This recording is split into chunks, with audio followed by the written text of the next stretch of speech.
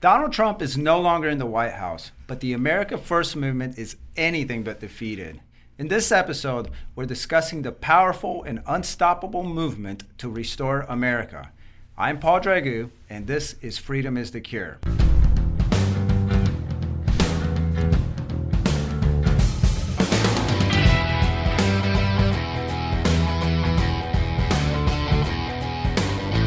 Long before Donald Trump ever became president, Americans all over the country were waking up and realizing that our liberties and national sovereignty were in great peril.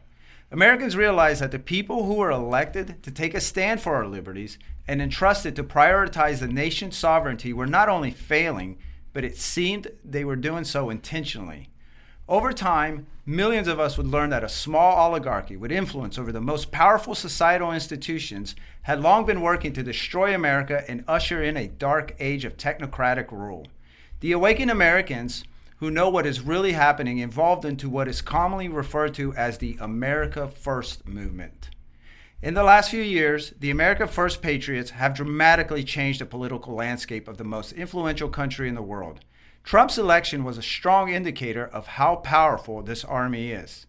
My guest today believes this movement, which he calls Trump World, will be the physical force by which America will be restored. Dennis Barron is the publisher of the New American Magazine. He's a writer and researcher and the brainchild behind a new collector's edition bookazine from the New American, aptly titled Trump World. Dennis, thanks for joining me, man. Hi, Paul. Thanks for having me on. Always good to talk with you. Right. You're one of my favorite people to talk to here at work. Well, I appreciate that. So, Trump World, I think, does a terrific job of explaining how the America First movement began and evolved into this powerhouse that today sends shivers down the spine of every propagandist writing for a left-wing rag. What would you like to add about the Trump World movement? Why do you, as you make clear in this publication, why do you think it's unstoppable? Well, I think the word movement is kind of key to what you're talking about here. And I think there's actually something more fundamental going on than a movement. A movement, in political parlance, seems to imply that there is some level of organization and maybe some level of direction to it. It's something a little bit top-down, and there's a goal, and there's an attempt to get a bunch of people to work together toward that goal. And I don't think that's exactly what we're seeing with what we're calling Trump World. I think instead it's more fundamental than that. It's a mindset, and the mindset precedes any movement that may arise at some point. In fact, it may even be more fundamental than a mindset. It may be an emotional attachment. And the mindset and the emotional attachment are amongst what I would consider a majority of the American people who fundamentally believe strongly, and they have an attachment to, emotionally, the ideas of America as a special place. The ideas that America is the bastion of freedom, that's core to their personality as an American citizen. That's why I say it's more fundamental than a movement. I think it's a mindset. It's the mindset of the majority of the American people. And that's important. It's more important, in fact, than any person that movement and that mindset might then come to support, in this case being Trump, the president. What's important is the people and the mindset that they have and the emotional attachment they have to the fundamental factors of being an American citizen. There is a great deal of content in Trump World that discusses the threat to America. Donald Trump, I would think, in a sense, he made the deep state a household name. We go into great depth into the deep state. Can you kind of rehash, because I think there's also a lot of ambiguity regarding the deep state. There's a lot of misinformation, and then there's a lot of stuff put out there, especially by left-wing media, that we supposedly believe the deep state is. What exactly is the deep state? The first article we in Trump World is called "Trumping the Deep State." Yeah. And, what is the deep state, and what did Donald Trump do to tick it off? You know, the first thing about the deep state is that it's not particularly exotic. I mean, I think when you first hear the terms the deep state, you think, oh my gosh, it's some dark and nefarious thing that's taking place. People working for some deep, dark agenda. And to some degree that may be true, but it's much more mundane than that on its general everyday playing field. The deep state really is just the bureaucratic apparatus. So we have elected officials. We elect the president. We elect representatives and senators. And thus they come and go. Some of them have long careers and some of them don't. But there is always a professional bureaucratic class of operatives, the professional mid-level managerial class of operatives within all the federal regulatory agencies and the federal bureaucracy, and they're careerists. And the permanent government? Kind of a sense of the permanent government. Is it the guy who wrote into the New York Times? Yeah, you could put it that way. I think that's absolutely true. Now, these people all come from very similar backgrounds. The bureaucratic class wants to, maintain its integrity as a group, in a sense, and I don't think this is enforced by any. I'm not saying it's enforced by any kind of, rules and regulations, but you tend to hire like-minded people. So you go to the same colleges, you go to the same universities. The people are affiliated with the same organizations at those levels, and you hire like-minded people. And so you have a self-reinforcing group of managerial bureaucrats that arise and people the bureaucratic agencies of the federal apparatus, and these people are always there. So this is the mundane managerial deep state, the bureaucratic class that just operates the agencies. And you see these people switching back and forth between private industry, private non-governmental organizations, and back and forth into government. So you see that with Big Pharma, for instance, with people from the Food and Drug Administration leaving financial. And financial. They leave their careers in those agencies. They find themselves picked up by either private career organizations within those industries or with the companies in those industries, and flipping back and forth. And it's a self-reinforcing managerial state at the high level of the corporate level and within the federal bureaucracy. And that's the mundanity of where it comes in. You see this represented, in fact, in the Trump administration. There had been a lot of coverage and a lot of talk about how elements of that managerial group within the federal agencies had a quiet rebellion to try to moderate or straight up prevent Trump's policies from being implemented within the agencies that he purportedly directed as president. That's an example of the deep state rising up against what it saw as a threat to its existence. Is there a more sinister aspect of the deep state? There absolutely is a more sinister element of this. So, at the managerial level, these people aren't concerned with that, I think, in most cases, although some may rise through their careers to higher ranks. But at some point, there's a mindset as well, and that mindset is that there needs to be an international organization as opposed to national organization. There needs to be direction from the top through this international organization, and there needs to be adherence to the goals of this international organization. And that's where you start seeing international non-governmental organizations come into play, and their alignment with international governmental organizations. Of course, the primary one there is the United Nations. And we have national level organizations as well, non-governmental organizations that have long supported this. The most preeminent one that people who are listening to this will know about, because they've read about it in the New American Magazine for many years, is the Council on Foreign Relations, which is tied very directly to the federal State Department and has for a very, very long time directed a carefully orchestrated move toward more internationalism in terms of its thinking, as opposed to America First nationalism. Right. And Trump was not an internationalist. He was an America First. And some say that isn't necessarily the case. And I think we have people even within the America First, even within Trump world, according to our definitions, who argue that Donald Trump is not an America First guy. Maybe he's just a clever deep state stooge. And I would think right now the foremost example or support of that has been the vaccines that we're now dealing with, that is relegating a lot of people to second-class citizens. What do we say to people who perhaps think that this is just a big, bowing down to and praising Trump? What do we say to those folks?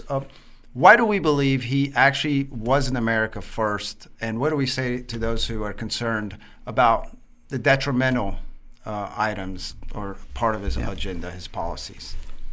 I think it's a matter of time. There's a continuum of time here in which we have to look at this and its relationship with the Trump world mindset. And so let me explain that a little bit. I think when Donald Trump in his earlier years, and I'm talking even pre-presidency, I'm not sure that he was not somewhat participating in the deep state. I'm not even sure that he would have been an American First type of person. He may not have even been that strongly when he was first elected, but I think unlike most other presidents, maybe most other politicians in general, Trump can't be separated from Trump world. Trump world has been pushing Donald Trump. Trump world would push any politician that it would focus on. And I think because of the gravity that Trump world asserts toward the American first ideals, toward Americanism, had a direct impact on Trump. And I think that was augmented, in fact, by the pushback that he started to receive from the opposite side, from the internationalists. So in a sense, I think there was a convergence of Donald Trump, the man, with Trump world's Americanist tendencies, partly because of that push from his constituency in Trump world, partly because the opposite was pushing him away and pushing him toward that. And so I think we had a convergence of someone who was a political neophyte without a well-structured agenda, without a well-structured political approach, being organically pushed from one side toward the other and pulled by that other side, the Trump world side, toward it, just as a result of the dynamics of the political situation in this country. What are some results that are truly America first from the Trump administration?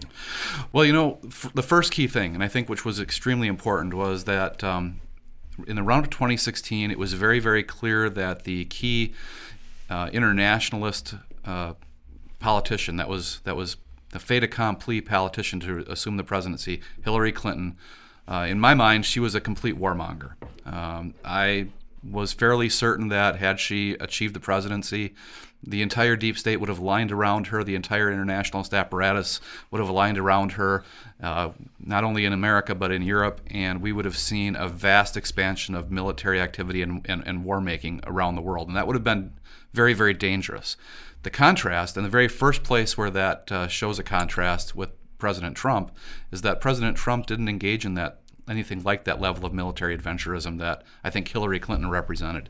And that, I think, is partially because I think Donald Trump is a business person and maybe felt that peaceful business is a more important plan moving forward. But I think the other part of it is that America first and Americanism is peaceful. Americanists don't view military action as the way in which the United States should conduct its business in the world. And that goes all the way back to the Founding Fathers, the Madisonian principles, the Jeffersonian principles, George Washington.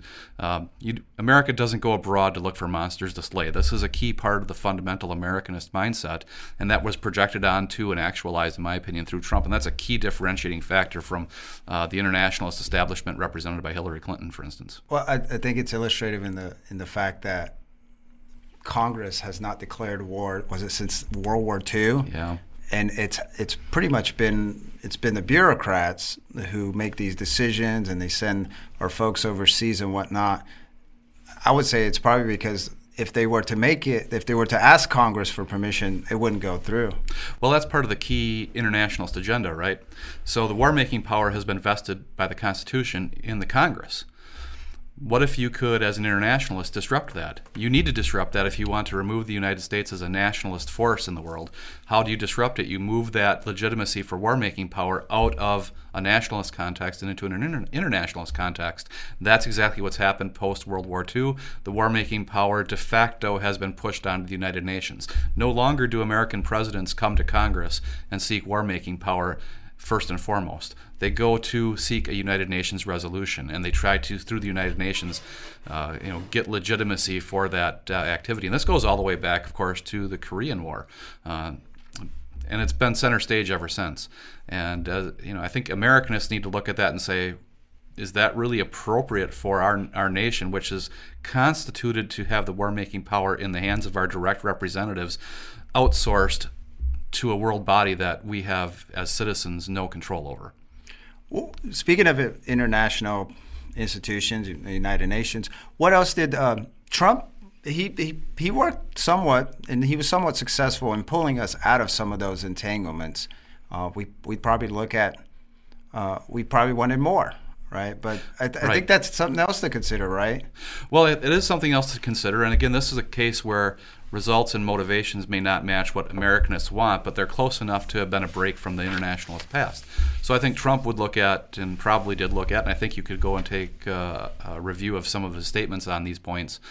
When he was looking at various trade deals, when he was looking at how to have trade deals with China and make those to the advantage of the United States, or some of the other things that were taking place with regard to our North American Free Trade Association remodeling, I think Trump was looking at those as what's good business for America. He wasn't looking at it from the fundamentals of Americanism. Nonetheless, his instincts for business tend to align better with Americanist principles on matters of that sort than the internationalists do. The internationalists, when they look at that, they look at it always as, how do we level the playing field and remove America's special advantage that it's gained from having an adherence to a free market economy and separation of powers in its government? How do we level that playing field internationally and take the United States down a notch while raising other people up? Trump was looking at it as, how do we get the best deal as a business for the United States? That aligns better with the Americanist principle of getting rid of entangling alliances altogether. One of my favorite articles to read in here was, I believe it was Steve Bias, and he wrote about what makes America great. And I think there's a large portion, there's too many people who don't know that. Of course, that's been intentional by the propagandists, because all we hear is about the stains, which I think are far overshadowed by the greatness of America.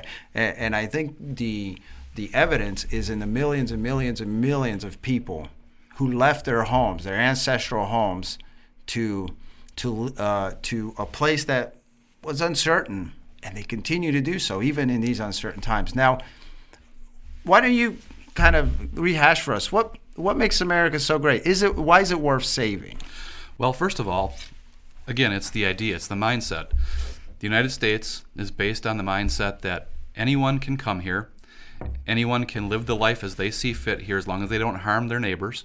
They can work cooperatively toward their own ends. They can do whatever business they're most attuned to doing. They can trade the goods and services that they are best at for supplies and things that they need, and they can do that without interference. And this is enshrined in our very governing documents. The U.S. Bill of Rights does not say that government can give you certain rights and then take them away if it's justified. It says Congress shall make no law. Period. Congress shall make no law means that it cannot interfere with you unjustly. And that's not something that existed anywhere else in the world, frankly. Governments at all levels could interfere with citizens anytime they wanted to. This continues to be true if you take a look at other charters of government. For instance, in Canada or New Zealand, you can go take a look at their charters of government in those places, and before they enumerate the so-called rights that the government says it's giving its people, there's always a clause, and you can go check these out, that says, subject to when the government decides it might be a good idea to abrogate those rights. And they use some flowery language here and there, but those get out of jail free cards, basically, that are written into these charters of government in all other nations in the world don't exist here in the United States. Here it's Congress shall make no law, period. In Canada, in New Zealand, it is, you have the right to free speech unless or until it's inconvenient or we don't like it. So people want to escape that. They want to be free. People yearn for freedom. People have been yearning for freedom ever since this country was founded. The founders of this country yearned for freedom. They were willing to stake their lives, their liberties, and their sacred honor to bring it about against what at the time was the largest, most powerful military empire the world had ever seen. They stood up to that. People have been coming here to seek that freedom, to realize that freedom ever since. Well over 100 years ago, my ancestors did it. And Paul, I know yours did it recently. Well, yes, yeah, they did. And there's this innate desire. For some, it's just such a passion, because we all want to live in freedom. And we know that it's wrong when there's a human authority above us who dictate, there's too many people, sadly, who believe that, we talk about this often, that government grants rights, and that's insane. And I think there's a lot of people all over the world, even in the most totalitarian societies, who know, if not out loud, they know in their bones that that's wrong. My family was the same. My dad realized it's like this isn't right. We grew up. He was born in communist Romania. I grew up the first 8 years of my life there. He risked his life twice. He tried defecting. He was unsuccessful. He served prison terms for that those unsuccessful attempts. We eventually got out of there, and we were in part helped by a relative who had already left Romania. He was an activist, and he worked, and he really protested, and he really collaborated with Americans to work to get us out of there. Nevertheless, we left everything we knew. This was our home. Our families were there, and all for a chance to live in a place where we decide our future, where we decide our fate. And I think that's huge. It's huge. People don't understand. And I think there's a lot of Americans now, especially younger generations, who don't understand how important there is to just be left alone. You know, there's a rule of law, and we respect that. But otherwise, we just want to be left alone. Let us determine our lives. Let us determine, give us the information. Obviously, now with this COVID mania, there's a large segment we're saying, we got it. Give us the information and let us make the decisions on how we want to operate. We don't want to be told what to do. You're working on a project, you're working on a book, and in it you detail the grimmer aspect of what happens if America, because if America fails, there's a good chance that this world, that these globalists, these internationalists, the deep state has been working toward, will become a reality. What does that reality look like? Well, it looks like Australia. And I bring up Australia very particularly. Australia now. Australia today. And I could say this about some aspects of Canada or New Zealand or several European countries now, including Austria, probably as the biggest example right now. All of these countries, if we go back a few years, but let's take it back to the Cold War. Let's take it back to the 1980s. All of these countries were part of the free world, so-called, versus the countries behind the Iron Curtain. It was very clear to everyone who was alive that you were either part of the free world or you were part of the enslaved nations behind the Iron Curtain. The free world was identified by its respect for basic human rights, basic civil rights, led by the United States and its Constitution as the example to lead the world. This is what you're striving for, is a free nation, a free people under the rule of law. And the United States was the exemplar for that, and European nations, Australia, Canada, New Zealand, they looked to that and they wanted to be a part of that. We now have the formerly free nations of the world absolutely throwing out all that past history and embracing tyranny as a COVID response. Now, that hasn't happened to the same degree here in the United States as it has in those countries. Now, why is that? I already hinted at it.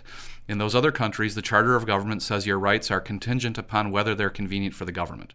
That's not the case here in the United States. Plus, we have a federal division of powers and responsibilities between the federal government and the states.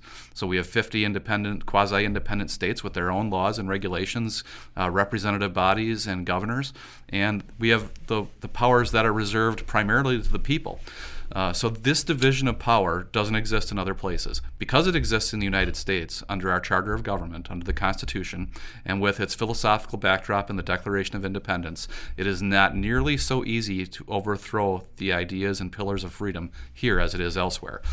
If that's destroyed here, since there isn't in existence anything like it anywhere else in the world, it's over for freedom everywhere in the world. The United States is the last bastion of freedom in the world. It must be preserved. The Constitution is not optional. It cannot be allowed to be overthrown. It must be supported, and support can only come from a free people who is moral and ethical, as our founding fathers said was necessary, and a free people who is willing to understand the basics of their government, understand what their citizenship requires from them in a civic aspect, and to work as good citizens of that republic for themselves, for their families, and for their neighbors. We're going to go back to that because there's also, Gary wrote a nice short article in there on how to get involved. But I wanted to mention, first of all, you mentioned Australia. What's happening there is insane. They have COVID camps now. COVID camps. I don't know if there's anyone else. I would imagine maybe China, but I'm not sure. But it's insane to think what happened in Australia. The book I wrote with a friend of mine who actually defected from Romania, and he ended up in Australia, and he chose that. And he chose Australia because it was one of those places that was known to be free. Again, like you had mentioned, people from behind the Iron Curtain were constantly risking their lives to defect to places to free countries, and one of those was Australia. So to see what happened in Australia is really crazy. They have COVID camps now, and there's reports of people who are escaping COVID camps as a prisoner who's in there for murder, armed robbery, would escape a conventional prison. Let that sink in. But they went over the wall. But they were rounded up and they were brought back. Unfortunately, they were captured by the police and they were reincarcerated. Yeah, fortunately, or they would have infected someone. Anyway, But you have the last entry in Trump World, and as you're very optimistic. I am optimistic. You're very optimistic. The last three sentences in this issue say, "Freedom will prevail. The republic will be saved. Trump World will keep America great."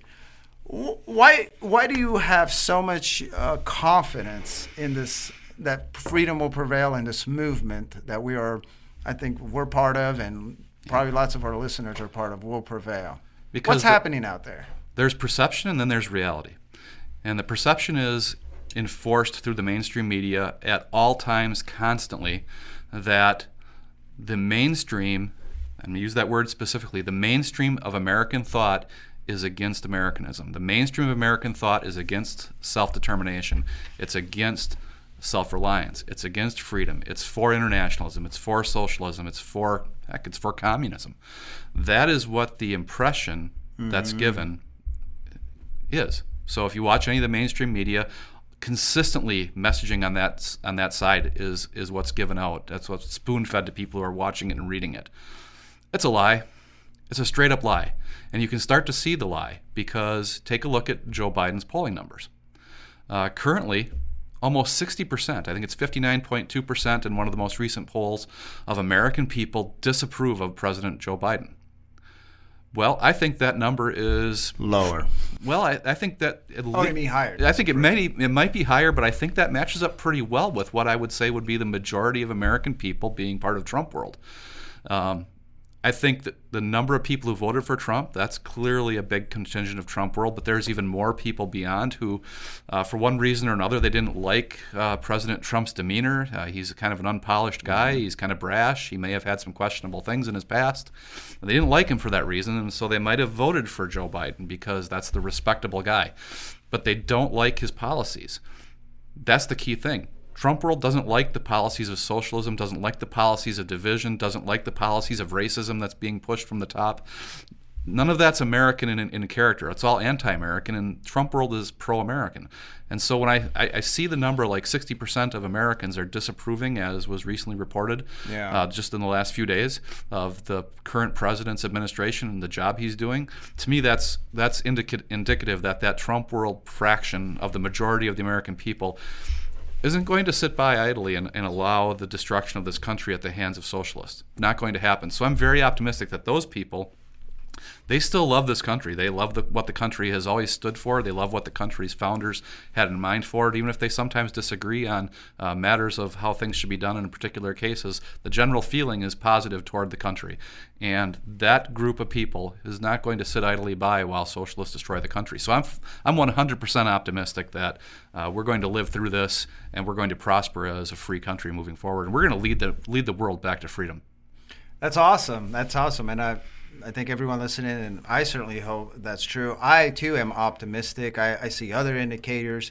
I deal with the media a lot. I read what's happening out there, and then I keep up with what folks are writing, and even especially in left-wing spheres. And what I'm seeing from a lot of these publications is I'm seeing a lot of fear on their side. There's a lot of warning to their readers who still believe the drivel that they're putting out about all these movements that are coming out. There's always a far right, the far right is doing this, the far right, and it's always something that threatens, whether it be threatens the apparatus, the establishment apparatus to some sort, far right or protesting critical race theory in schools all across the country, because how dare we, how dare we not allow, institutionalized racism to prevail, to be taught to our kids. I think it was yesterday or the other day, Axios did a piece on to the effect of that the right wing is building its own echo chamber, and what it was referring to is there are now these apparatuses popping up because that's what we do. You know, we're gonna push back. We're not gonna whine and whatnot. But they're concerned. They're concerned because there is an uprising. Well, I don't know if uprising is the right word. It's just people waking up. And the New American wrote was a few months ago, the Great Awakening. The Great Awakening is happening. It's continuing to happen. It started many. I would say, we document that it could have started years ago, even back with the Tea Party and even before that. So people are listening and perhaps they want to know, it's like, well, okay, this is great. And maybe they're not involved. And we go through that as well. What are some bullet points of how people can get involved? Well, the first bullet point that you can do to get involved is be fully informed. That's the starting point. Don't just watch MSNBC. Don't just watch CNN. Don't just watch Fox News. Don't just read the New York Times. Don't just read the Atlantic. Do all of those things, but then also read dissenting sources. You need a full picture. You're not going to be fully informed if you're just glued to MSNBC, I'm sorry to say. You're going to get their side of the story, and they're primarily propagandists as opposed to news reporting. Worst thing about that is they play at being objective, and they're not. They're not objective at all. They're lying to you from day one. But go ahead and continue to watch them because you need to know what they're saying. But be fully informed. Second of all, information is only trivia unless you can act on it appropriately. And you need to be a good American citizen. You need to take your civics responsibility, your civic duty seriously. So once you take that information, you're fully informed, go out and talk to your friends and neighbors. Help them know what's happening. And then make sure you act locally. Act locally by supporting good candidates for local office, whether that be in your town, your township, your city, your county, your sheriff's office. Make sure you work with your sheriff to make sure you elect a good sheriff as leader. A lot of our problems start and end with electing good local officials. That work at the local level is great education for moving up and supporting the proper policies at the state level, and then, of course, at the federal level. And at the federal level, what's very important is our House of Representatives. Our House of Representatives, those folks there, the people that we elect, every 2 years they have to run for re-election. That means they're very responsive, and this is on purpose. Their position is designed to be responsive to the electorate that puts them in office. So because they need to run for their job every 2 years, the people who are in the electors where those office holders are running for election exercise a great deal of influence. So if you want to see your representative support freedom, peace, and prosperity, as a good American should, you can make that effort happen. So by organizing locally and supporting good candidates and then supporting the issues for those candidates, you can get the point across to them quite effectively. And that's very, very fundamental toward moving the country in the right direction. Well, we actually have a great tool to help folks know who those who the best candidates are, who constitutionally minded candidates are. And we're working on the next edition of that right now, and that's the Freedom Index from the New American Magazine. And every so often during every congressional session, we put out an analysis of key votes on key pieces of legislation, and we look at it from whether or not that's an Americanist pro-freedom position or not, based on how every representative voted. And it's a great tool for you to dive in to find out, okay, what did my representative do with regard to this particular piece of legislation? Did they vote in favor of it or against it? And what was their position? And what would the proper freedom-based position be? That's great information that you can then take back, and you can congratulate your representative if they did a good job. You can take them to task with a bit of chastisement and say, maybe you should have done something else, and here's why. You can educate them a little bit. And by the way, don't think that just because so-and-so got elected to federal office, they're somehow omniscient and know everything there is to know.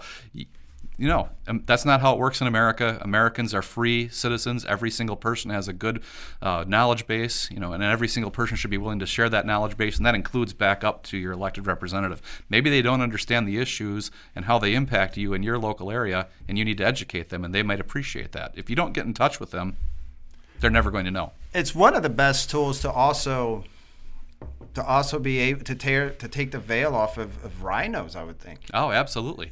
There's a lot of people going around pretending to be constitutionalists or who care about freedom, and whether they know it or not, they're not. Yeah, you have a lot of votes where, some crazy democratic socialist agenda just got pushed in Congress, and somehow the House voted in favor of it, and you'll read that 18 Democrats supported it, and you're left scratching your head. What the heck was this? Why are these 18 Republicans supporting this crazy Democrat socialist business? Well, you can find that out in the Freedom Index. You'll learn about it, and you'll identify who those people are, and you can work to correct them. Well, a good example is this surveillance measure disguised as a vaccine database. Yeah.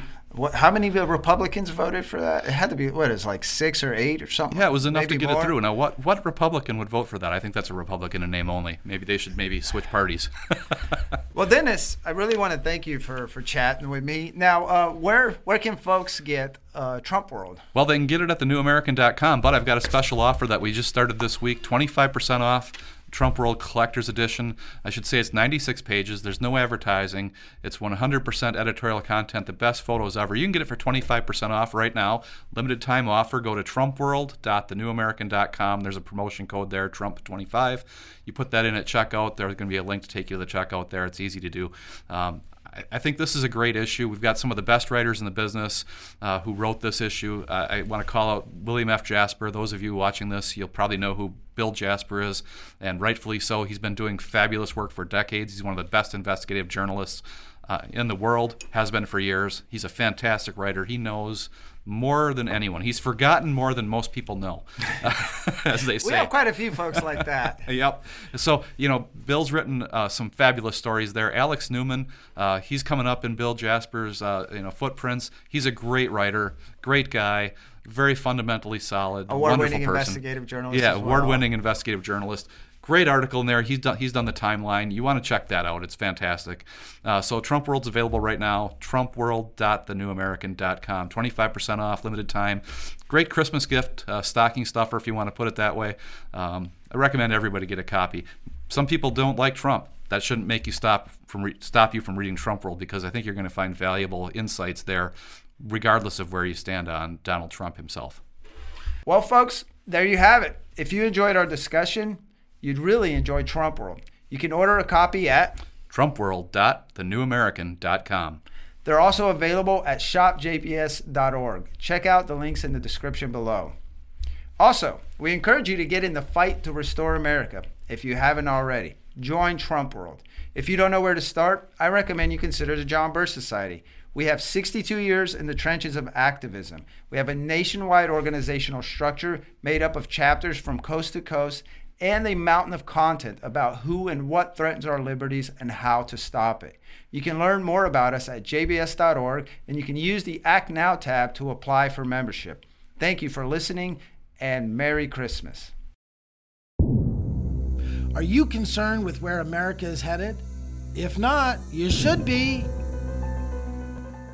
So let's get busy on solutions. At the John Birch Society, our staff and members have over 60 years of experience in pushing back on outrageous abuses of government. Our tools are truth and education. Our methods are tried and true with scores of successful operations.